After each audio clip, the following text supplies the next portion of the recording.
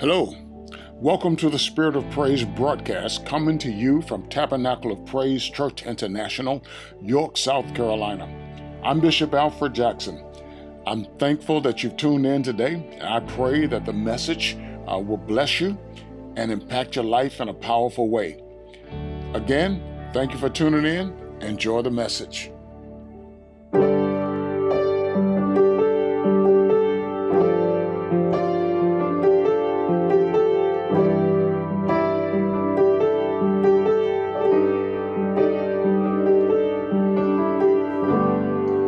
Sometimes there are obstacles in the road that can leave you feeling low, and you don't know how to move forward.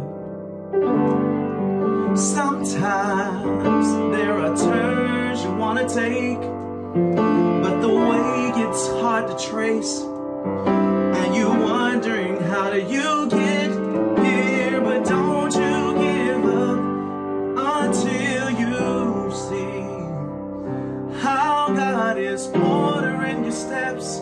Yes, Lord. So you can walk into your season. Oh, he that has begun a great work in you is faithful to perform it. God is faithful to perform it. He that has begun a great work in you is faithful to perform it. Our God is faithful. Yes, Lord, you are. And I declare you will know the favor of the Lord and receive a harvest for your seed. Oh, in due time, God will blow your mind with what He's planted inside of you to bless the world as it blooms. He that has begun, yes, a great work in you is faithful to perform it. God is faithful to perform it. Oh, he that has begun, yes, a great work in you. Yes, Lord, He's faithful to perform it. He's faithful to perform.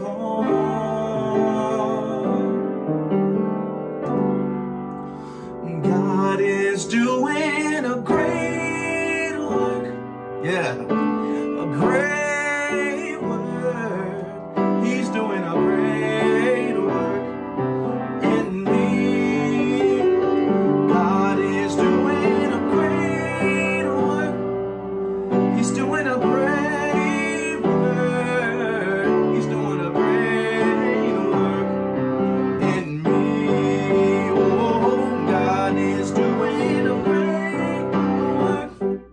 Yeah, a great work. He's doing a great work in me. God is doing a great work. He's doing a great work. He's doing a great work in me. Oh, sing with me. God is doing a great work.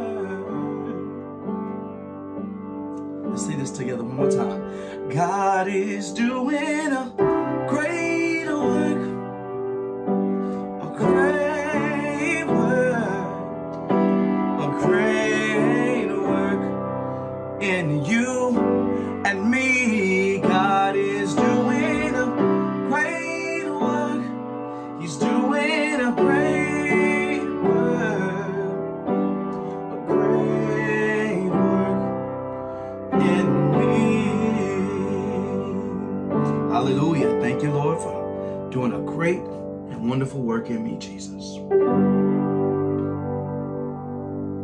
Hallelujah.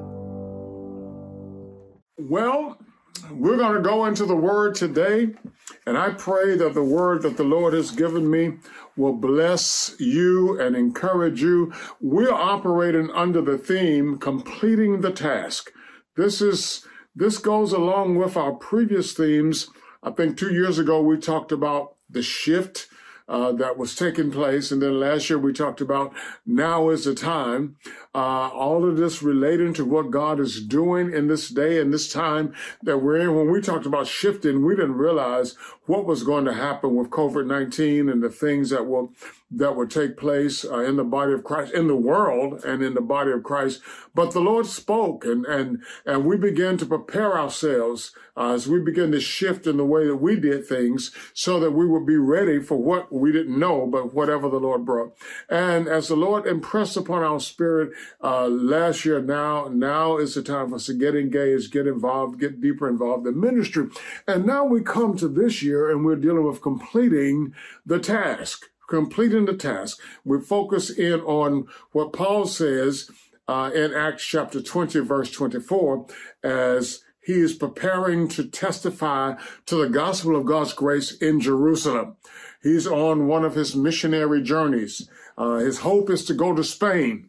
But before he goes to Spain, he has to go to Jerusalem. He felt bound, compelled by the Spirit, he said, to go to Jerusalem to finish the race and complete the task given him by the Lord Jesus to testify to the good news of God's grace there in Jerusalem.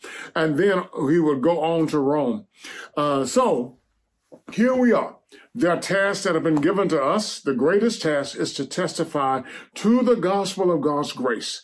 We cannot neglect that. That is not optional, as we preached on last week, and it is for every believer. And we're working diligently in our sphere of influence to encourage every believer to get equipped, to get involved in the process of testifying to God's grace. Jesus, we believe, is soon to come. But even if he doesn't come in the next 10 years, we need to be engaged right now in testifying to the good news of God's grace, wherever we are and to whomever the Lord sends our way. We have to hear this. We have to embrace this. This is our task. This is our task. But that task also, completing the task, the theme also will encourage us and speak to us in everything we do, which will also cause us to be more diligent about being who we are in the Lord and doing whatever we do as unto the Lord. But we want to focus in on this task because Jesus will not come until this gospel has been preached in every nation, among every people groups, as a witness to all nations, to all people. Everybody has to have the opportunity in their nation, in their people group, in their language, in their culture, to hear the gospel of God's grace. We have to get busy in this task. So today, we want to talk about overcoming distractions. Overcoming distractions, staying on task, overcoming distractions. All right. Father, thank you for this preaching moment. Thank you for your anointing. I pray in the name of Jesus, God, that you will anoint me afresh right now to speak your word to your people. Father, speak to me as I talk tonight, so that I will speak clearly. Grant me your anointing so that I will explain what needs to be explained and be thorough in where I need to be thorough. God, speak. Use me for your glory. Use this moment to reach your people. Lord, we yield to you. Speak, Lord, for your servants here. It's in Jesus' name that we pray. Amen. Hallelujah. I want to go to 1 Peter chapter 5, verse 8. 1 Peter chapter 5, verse 8, it reads, "Be alert," and I'm reading from the New International Version, "Be alert and of sober mind.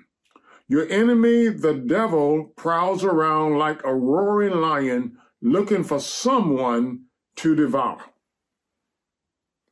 And I'll read verse 9, "Resist him, standing firm in the faith, because you know that the family of believers throughout the world is undergoing the same kind of suffering." The same kind of suffering. I want to go to also 2 Corinthians chapter 2, verse 11. Peter is dealing with one type of suffering. Paul is dealing with another issue that has taken place in the church. And I want us to focus in on what he says here in verse number 11. Verse number 11. He says, well, I need to read verse 10 because that's a complete sentence. Anyone you forgive, I also forgive. And what I have forgiven, if there was anything to forgive, I have forgiven in the sight of Christ for your sake, in order that Satan might not outwit us. For we are not unaware, the King James says ignorant.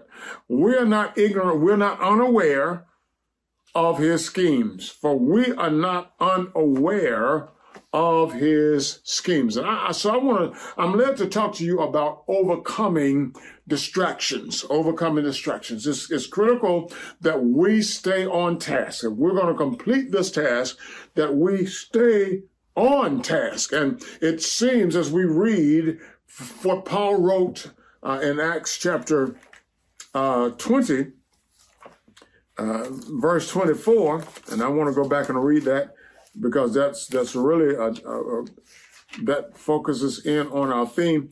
Paul says, and now compelled by the Spirit, I'm going to Jerusalem, not knowing what will happen to me there. I only know that in every city, the Holy Spirit warns me that prison and hardships are facing me. However, I consider my life worth nothing to me. My only aim is to finish the race and complete the task the Lord Jesus has given me, the task of testifying to the good news of God's grace. All right. So as we look at all of this and we talk about overcoming distractions, the Apostle Paul was focused in on his task. He was staying on task. He was determined that nothing Satan sent his way was going to distract him. All right. And what we have to understand is that as we engage in life and in ministry and saints, as born again believers, our lives become ministry. Okay, so whatever we do becomes ministry. And we have to see that. We can't compartmentalize and separate everyday life from ministry. Our lives become ministry. We have to be aware that as we commit ourselves to completing the task, that distractions are going to come.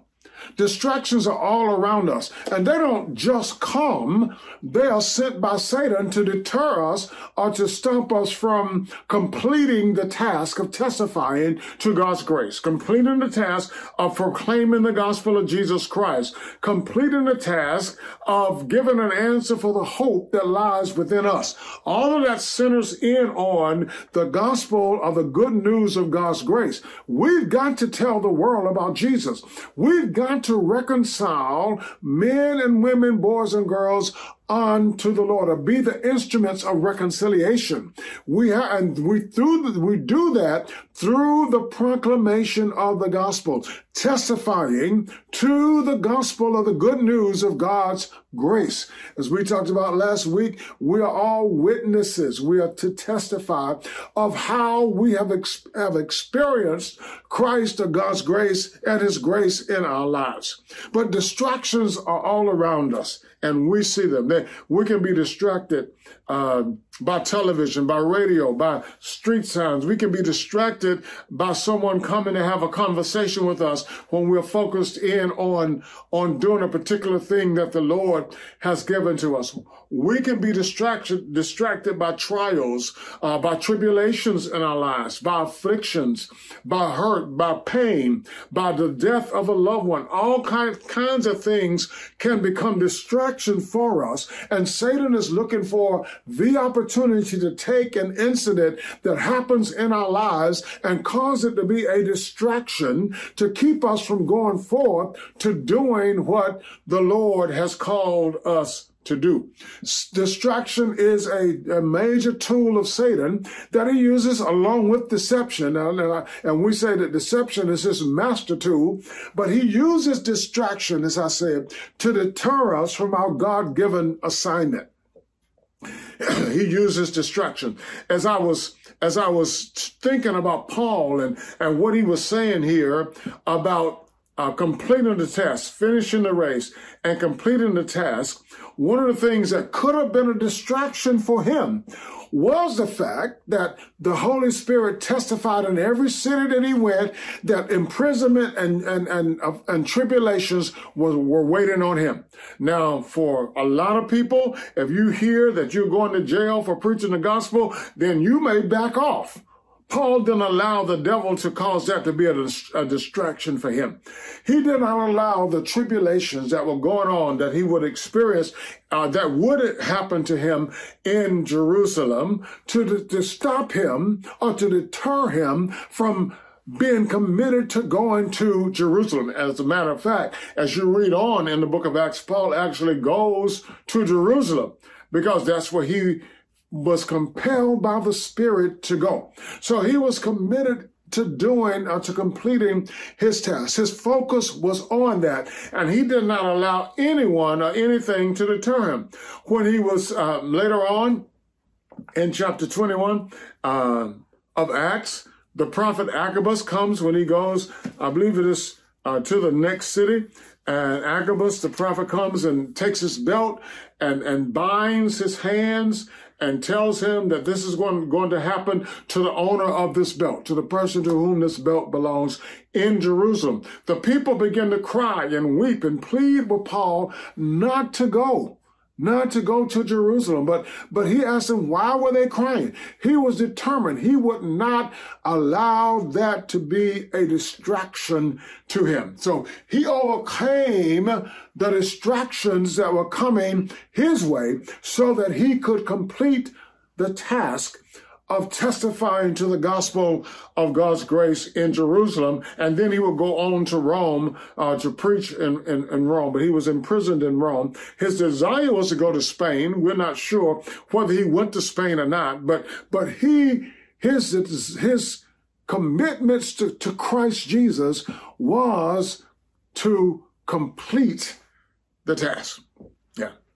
So you look at Jerusalem, and he says that he was compelled by the Spirit to go to Jerusalem to testify to the gospel of God's grace. And you think about Jerusalem and why he would be so compelled to go to Jerusalem, because in Luke chapter 13, verse 34, Jesus testified of Jerusalem that Jerusalem was a place that killed prophets and stoned those that were sent to them.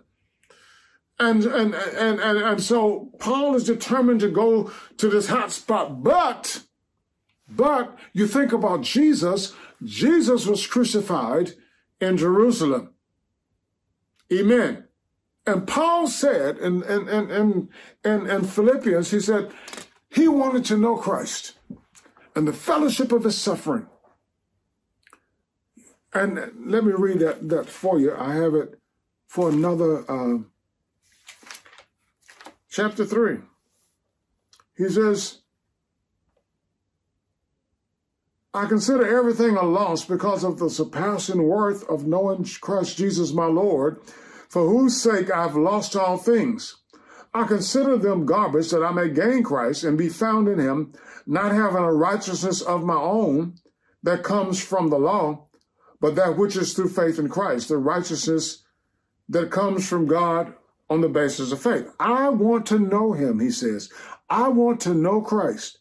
Yes, in the power of his resurrection and participate in his sufferings, becoming like him in his death, and so somehow attaining to the resurrection of the dead. So Paul knew that Jesus was crucified in Jerusalem.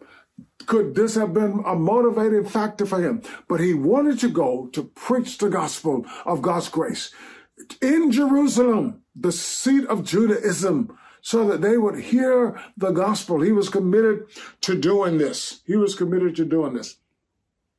And as I thought about this, and as I meditated on this, the Holy Spirit said to me that as we look at Paul's life, and we can see this in the other other disciples, other apostles. There's something in Paul, in his life, that we need to model, that we need to understand, and there's some knowledge that the Scripture gives us about this journey, this journey that we're on of testifying to the gospel of God's grace, that we need to know if we're going to overcome distractions and complete our task or stay on task.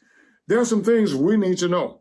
And the first thing that the Lord impressed in my spirit is the fact that there must be a real and serious commitment to the Lord Jesus Christ. Yeah.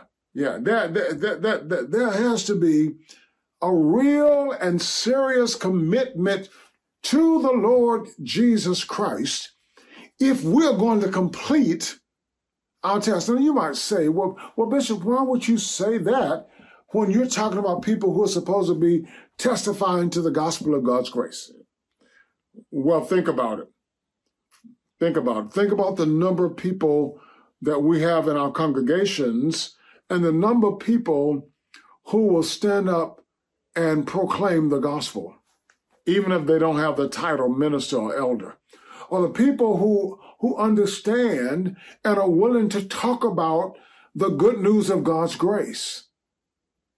And so to avoid distractions, to get to the end, it starts with a real, genuine relationship with the Lord Jesus Christ. Now, I am not judging anybody.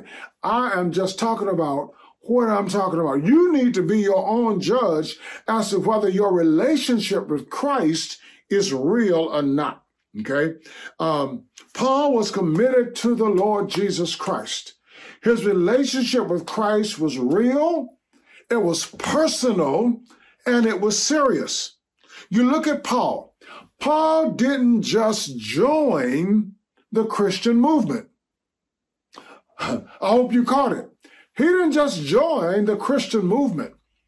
He was born again by the Spirit of Almighty God. He met Christ on the road to Damascus. So, we get in today, and the struggle among believers is that, and among people who are part of the church, is that people join the church. And they may not necessarily have a relationship to the Lord. They may not necessarily be born again. People join from various reasons. But if we're going to take on this task, which is ours, which is every believer's task, and we're going to complete it, it starts with a genuine relationship with the Lord Jesus Christ that's maintained over the course of the years. All right, we started a conversation today that you will hear this week. You need to tune in to TOP Talks, and you'll hear some things about maintaining the fire. But this all boils down to this, because there's a serious problem with workers in the Lord's vineyard. There's a serious problem with harvest workers. There are people who are members of the church. There are people whose names are on the church rolls. There are people who pay their tithes and give their offerings, and they will sing in the choir. They will usher. They will serve as a deacon or a trustee. They will serve on committees. But being committed to Christ, having that serious commitment to Christ, like Paul's had to say, for Christ I live and for Christ I'll die. That serious commitment to Christ that will push you to testify to the gospel of God's grace wherever you are. Not just going to Africa, because you may not get to Africa, but you can get to York. You can get to your job. You can get to Walmart. You can get to Publix or to the city park. You can get there. You can get to your family reunion. Yes, wherever you are. Your commitment to testify to the gospel of God's grace is directly tied to your personal relationship with the Lord Jesus Christ. Yeah. So Paul didn't just join the Christian movement. Paul met the Lord. Paul had a personal encounter with the Lord Jesus Christ. He was headed to Damascus when we first meet him. His name is Saul, and we meet him as he stood by while Stephen was stoned to death by Jews. The Bible said they laid their their coats at the feet of a man named Saul. Then in chapter 19, and I won't read all of this, 19 of Acts, go back and read it just to refresh yourself. Is it? No. Not chapter 19. Let's see here. Where are we? In chapter 9. Chapter 9 of Acts. He was still breathing out murderous threats against the Lord's disciples. He went to the high priest, got permission for letters to the synagogue in Damascus, so that if he found anybody in the way, whether men or women, he might take them as prisoners to Jerusalem. Now, as I was reading that, I felt the impression of the Holy Spirit when I asked the question earlier on about why Paul was so focused on going to Jerusalem. Well, he was a Jew.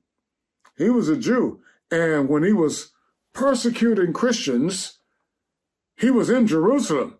So now he's been born again.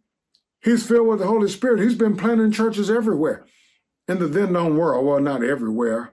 I always say phrases, but I don't mean everywhere. He'd been on 3 missionary journey, was going on the 4th, and he needed to get back to Jerusalem where this started at. Where he was persecuting the Christian. So now, where he was a persecutor, he will go back as one who is a profound and unrelenting supporter of the cause of Jesus Christ, because he met the Lord on the road to Damascus.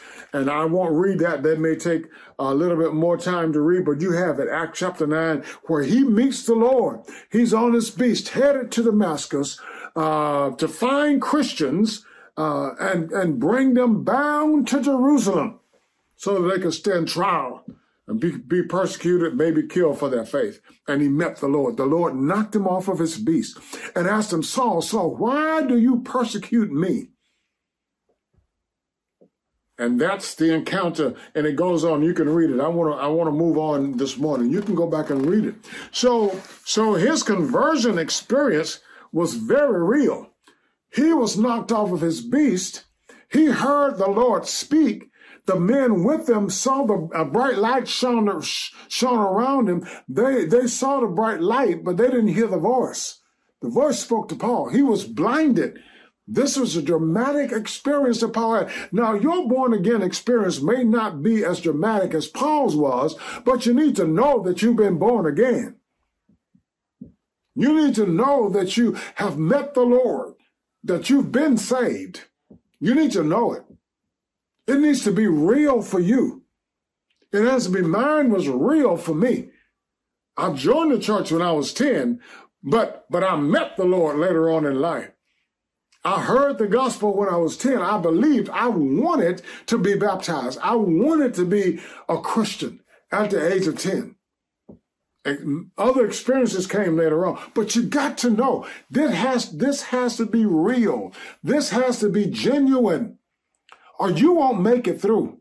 You won't make it to the end. You will give up. Too many trials, too many tribulations will come your way. You will give up if it's not real. It has to be real. When you read Paul's writings, you read in his writings that this was real for him. His relationship with the Lord Jesus was real for him. In 1 Corinthians 11:1, Paul says to the Corinthians, follow me as I follow Christ. Philippians chapter 3, again, I read that earlier. Philippians chapter 3, as he talks about knowing Christ and the power of his resurrection and the fellowship of his suffering. He said that he didn't count himself to have apprehended. But this one thing he did, forgetting what was behind him and reaching forth to that which was before him, he said, I press toward the mark for the high calling of God, an upward call of God in Christ Jesus. There's a prize toward the mark for the prize of the upward call of God in Christ Jesus. It was real for him. It was real for him. And then in Acts chapter 20, verse 24, he talks about the task that the Lord Jesus gave him. He didn't get it from Ananias. He didn't get it from Peter. Excuse me. This task, he said, came from the Lord Jesus Christ. It was personal. It was personal. His relationship with the Lord was personal. A second thing that is important in overcoming distractions, because I said distractions are going to come. They're going to come. They're all around us. As I was preparing today, we had someone want to come by and see my wife. It was a wonderful thing, but that meant that I had to take my attention away from what I was doing, amen, to help take care and prepare for guests that were coming by the house. Distractions, they don't have to be evil distractions. It can be anything that will distract you. They're going to come. They're going to come. But the Lord began to impress upon me from the scriptures that we read a second thing, and that was alertness. A second area of alertness is that is key, actually deals with believing and knowing that the devil is real. You say, well, we've been hearing this all of our lives. We know the devil. Do you really know? Do you really believe? Do you really believe that he is real? And he's real with a purpose. The devil is real, and he's real with a purpose. That means he has purpose in what he's doing. It's evil purpose, but it's purpose. It's his purpose. And we got to know that Satan is real. He is not a figment of anybody's imagination. He is not a figure that the church came up with to scare people into accepting Jesus.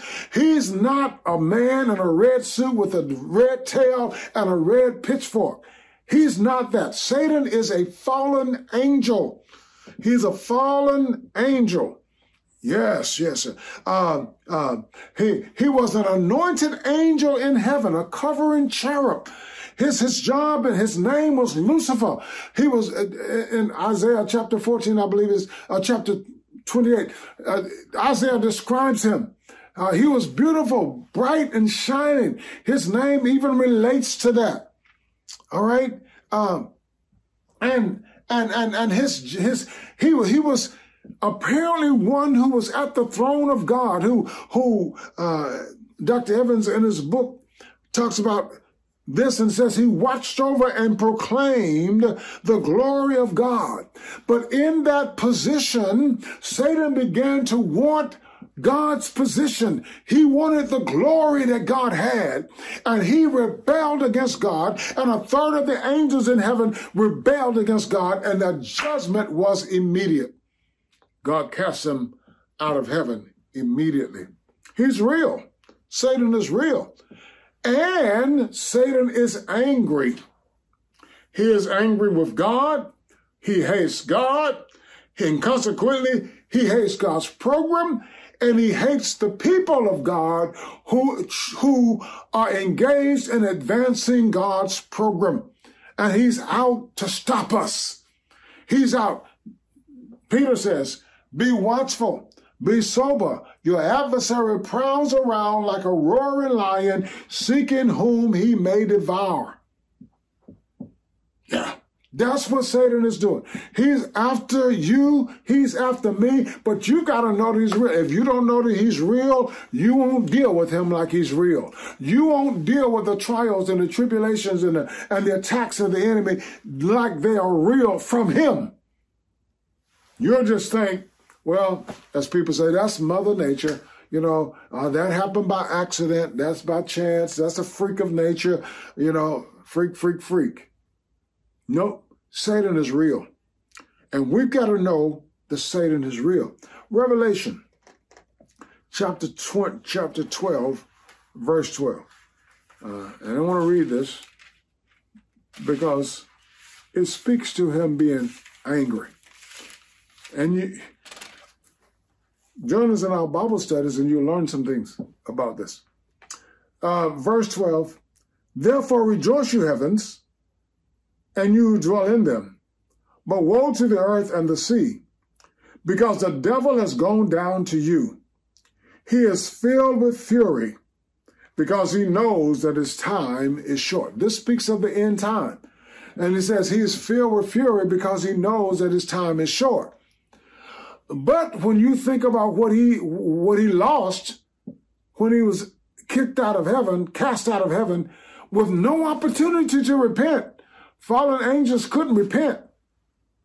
And you see what he's doing. You see the war that he's waging against the kingdom of God. You know that he is angry with God. He wants to defeat God. He can't do it.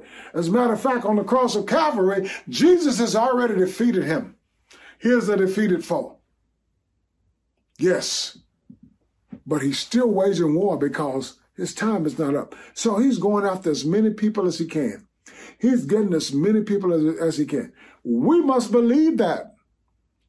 We've got to believe it, because a lot of times we act like we do not believe that Satan is real. We buy into, and the world has done a good job of making Satan look like a cartoon character. He's not a cartoon character. The world has done a wonderful job. Television, and well, Satan is behind media. That's one of the 7 mountains, amen, that needs to come under the authority of Jesus. Amen. But he is behind this, and he does everything he can to try to deflate his evil image in the minds of people so people do not take him seriously. Satan is real, and he must be taken seriously. I want to move on to the third point, because if we get this will help us in the process of overcoming distractions. You got to know, you got to have a serious commitment with the Lord. That's going to help you, because in this serious commitment with the Lord, let's see here. Yeah, I'll say that in a minute, what I was just about to say. Serious commitment with the Lord Jesus Christ. Know him personally for yourself. Don't worry about anybody judging you. You judge yourself in your relationship with the Lord. All right? And then know that Satan is real. I talk about this a lot because you hear me say that in the spiritual realm, in the spirit realm, it's not just God and good, it's Satan and evil. We've got to know this. We have got to understand this, that Satan does prowl around like a roaring lion, seeking whom he may devour. Another area of alertness that is key in this process of completing the task for us and testifying to the gospel of God's grace is the area of Satan's devices. This area is key, the area of Satan's devices. So, again, I want to go back to 2 Corinthians chapter 2, verse 11. All right? And I want you to hear what the Apostle Paul says to the church at Corinth. They're dealing with an offending brother. And they're dealing with, Paul tells them that they need to forgive him. The punishment, the discipline has been enough, and that the church needs to forgive him and not discipline him anymore. All right? So, you see, Satan can enter in, if we're not careful, he can enter in areas where we're trying to do good or where we think we're doing the right thing. All right. So we have the counsel of Scripture that will help us know that we're doing the right thing. So Paul says here, and I read it to you earlier. Let's see. He says, another reason I wrote to you was to see if you would stand the test and be obedient in everything. So he wanted them, what's the one thing here that he's talking about? That he wants them obedient in everything, but here he's getting ready to deal with a specific issue. Anyone you forgive, I also forgive. He wants them to be obedient in the area of forgiveness. And what I have forgiven, if there was anything to forgive, I have forgiven in the sight of Christ for your sake. So Paul is saying to the church, I want you to forgive this man. I've already forgiven him. You've explained the situation to me. They wrote to him and explained the situation. He instructed them to forgive. And now he's pressing on them that they need to forgive this brother. He says, I've already forgiven in the sight of Christ for your sake, in order that Satan might not outwit us, for we are not unaware of his schemes. Paul said, you got to forgive this brother so that Satan doesn't enter in. He doesn't sneak in and outwit us. So he doesn't create a bigger problem in the church than the one that we're already dealing with. Yeah. So Satan is scheming. In another translation, it says that we are not unaware of Satan's devices. We cannot afford to be ignorant of Satan's devices. There are things like forgiveness. This is a situation in the church of Corinth that probably was personal only to a few people, but there's an issue that the church had to deal with because it came to the knowledge of the church and it affected believers. But forgiveness on a personal level, when it's one-on-one, you and me have a problem and you do something wrong to me, I do something wrong to you. And in that arena, sometimes it's a problem to forgive. People have a serious problem in the body of Christ of forgiving other people. But this lack of forgiveness creates other things because you give Satan the opportunity to enter in. This is one of his devices to separate us and to divide us. So we become bitter. We become bitter. We have hatred toward a person.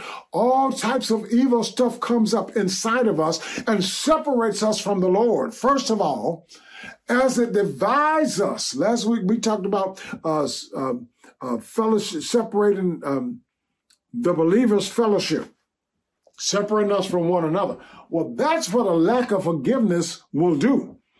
And there are so many other devices that Satan uses that we cannot be ignorant of. He uses deception. He will deceive you. He comes as an angel of light. He disguises himself as an angel of light. Paul says in Corinthians, he lies. Jesus said he is the father of lies. Yeah. He is a murderer. Satan uses all kinds of devices.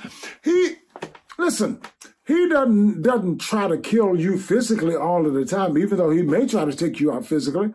But he wants to destroy your good name. He wants to destroy your reputation. He wants to destroy your self-esteem. He does all kinds of things to demean you, to cause you to feel bad about yourself. He uses the tool of guilt. All types of schemes he uses. He brings confusion into the body of Christ to separate the body of Christ. You see what he did at Corinth with the gifts and how he took what God use the people, and use the gifts that God had given to divide the church. It was because of the people's pride. It was because of the people's unconfessed sin. But Satan entered in, and the gifts became, as they are today, a point of division among believers. And it should not be. Satan's schemes, Satan's devices that we cannot be ignorant of. We must be aware of Satan's devices if we're going to complete our task. I was talking with a friend of mine just the other day, and in the conversation, we got on some personal things. But one of the things that he said, Satan is going to do what Satan is going to do.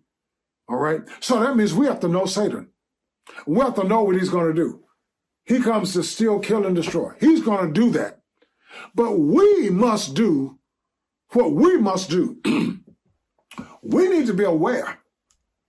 All right? We need to be rooted and grounded in the Word of God. Excuse me. Peter said, resist him steadfast in the faith. So that means we need to be steadfast in the faith. And we resist the devil by being steadfast in the faith. Not shaky, not up to date. and down tomorrow. In today, out tomorrow. We believe today, tomorrow we don't know what we believe. We need to be steadfast in the faith. That way resist him. He's coming at us with all kinds of schemes. He's diabolical. He does things to wear the saints out. He'll come at you and play tricks on your mind. He calls God a liar.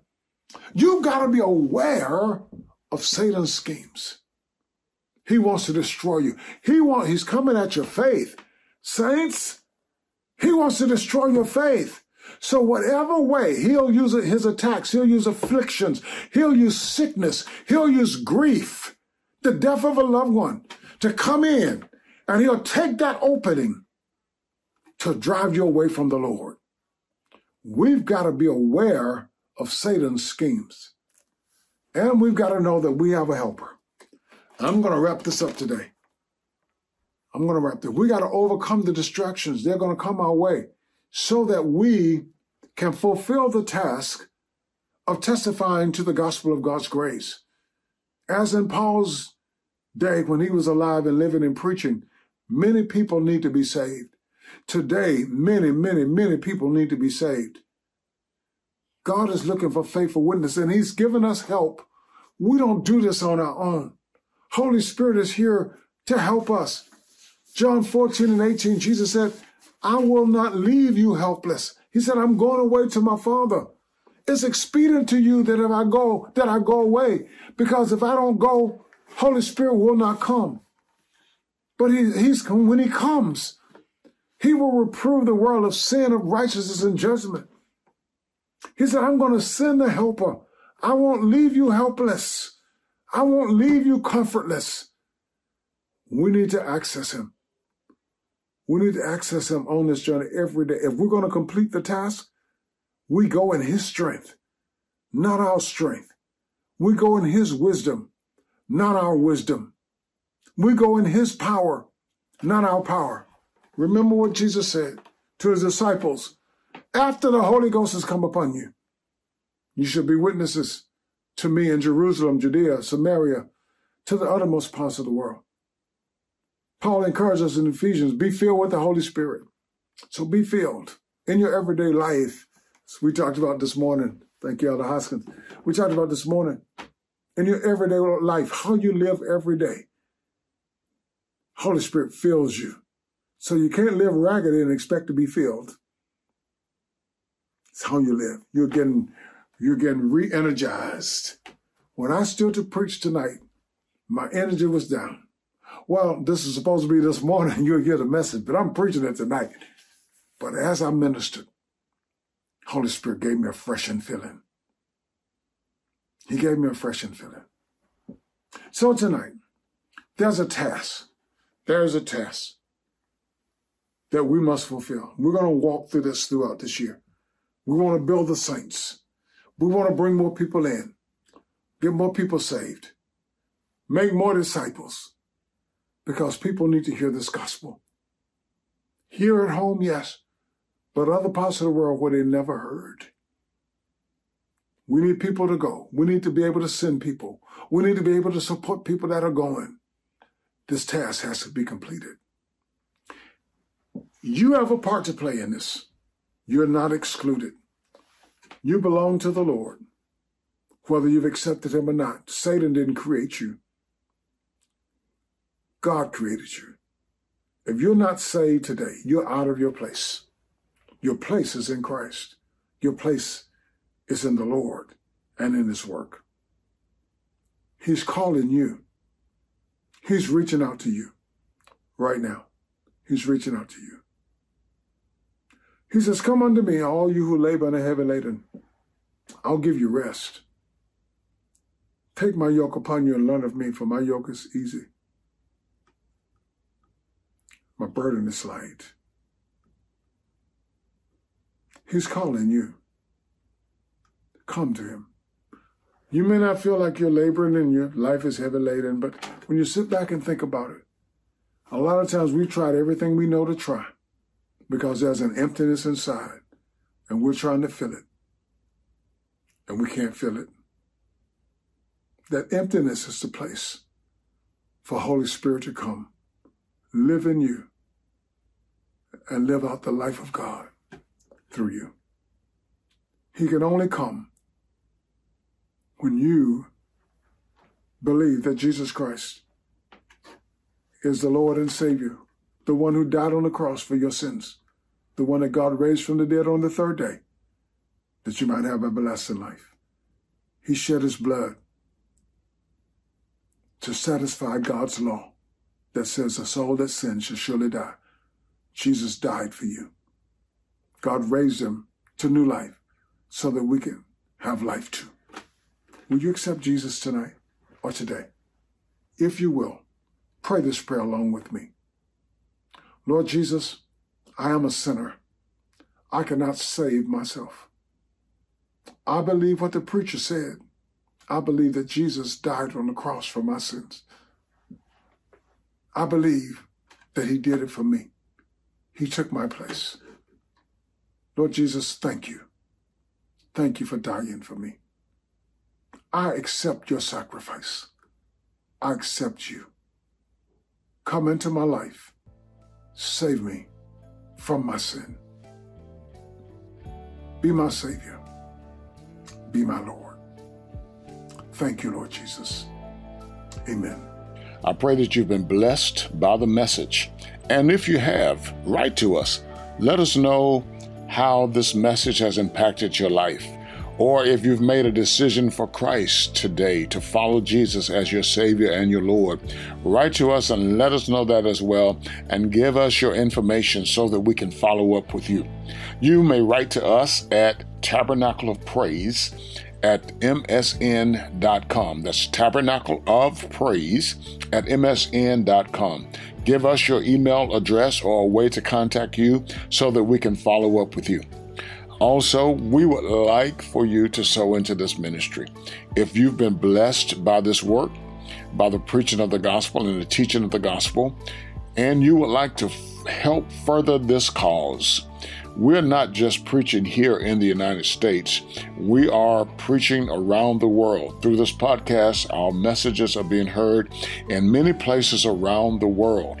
We are actively working in 8 countries in the world, on the ground in Liberia, Malawi, Burkina Faso, Ghana, Guinea, Kenya, and Dominican Republic. So if you'd like to help us in this work, feel free to sow a seed to help further the preaching and teaching of the gospel of Jesus Christ and the expanding of the kingdom of God. If you would like to give, go to topraise.org/give. Again, thank you for tuning in. Thank you for listening. Continue to pray with us and for us as we continue to spread this gospel of Jesus Christ around the world. God bless you.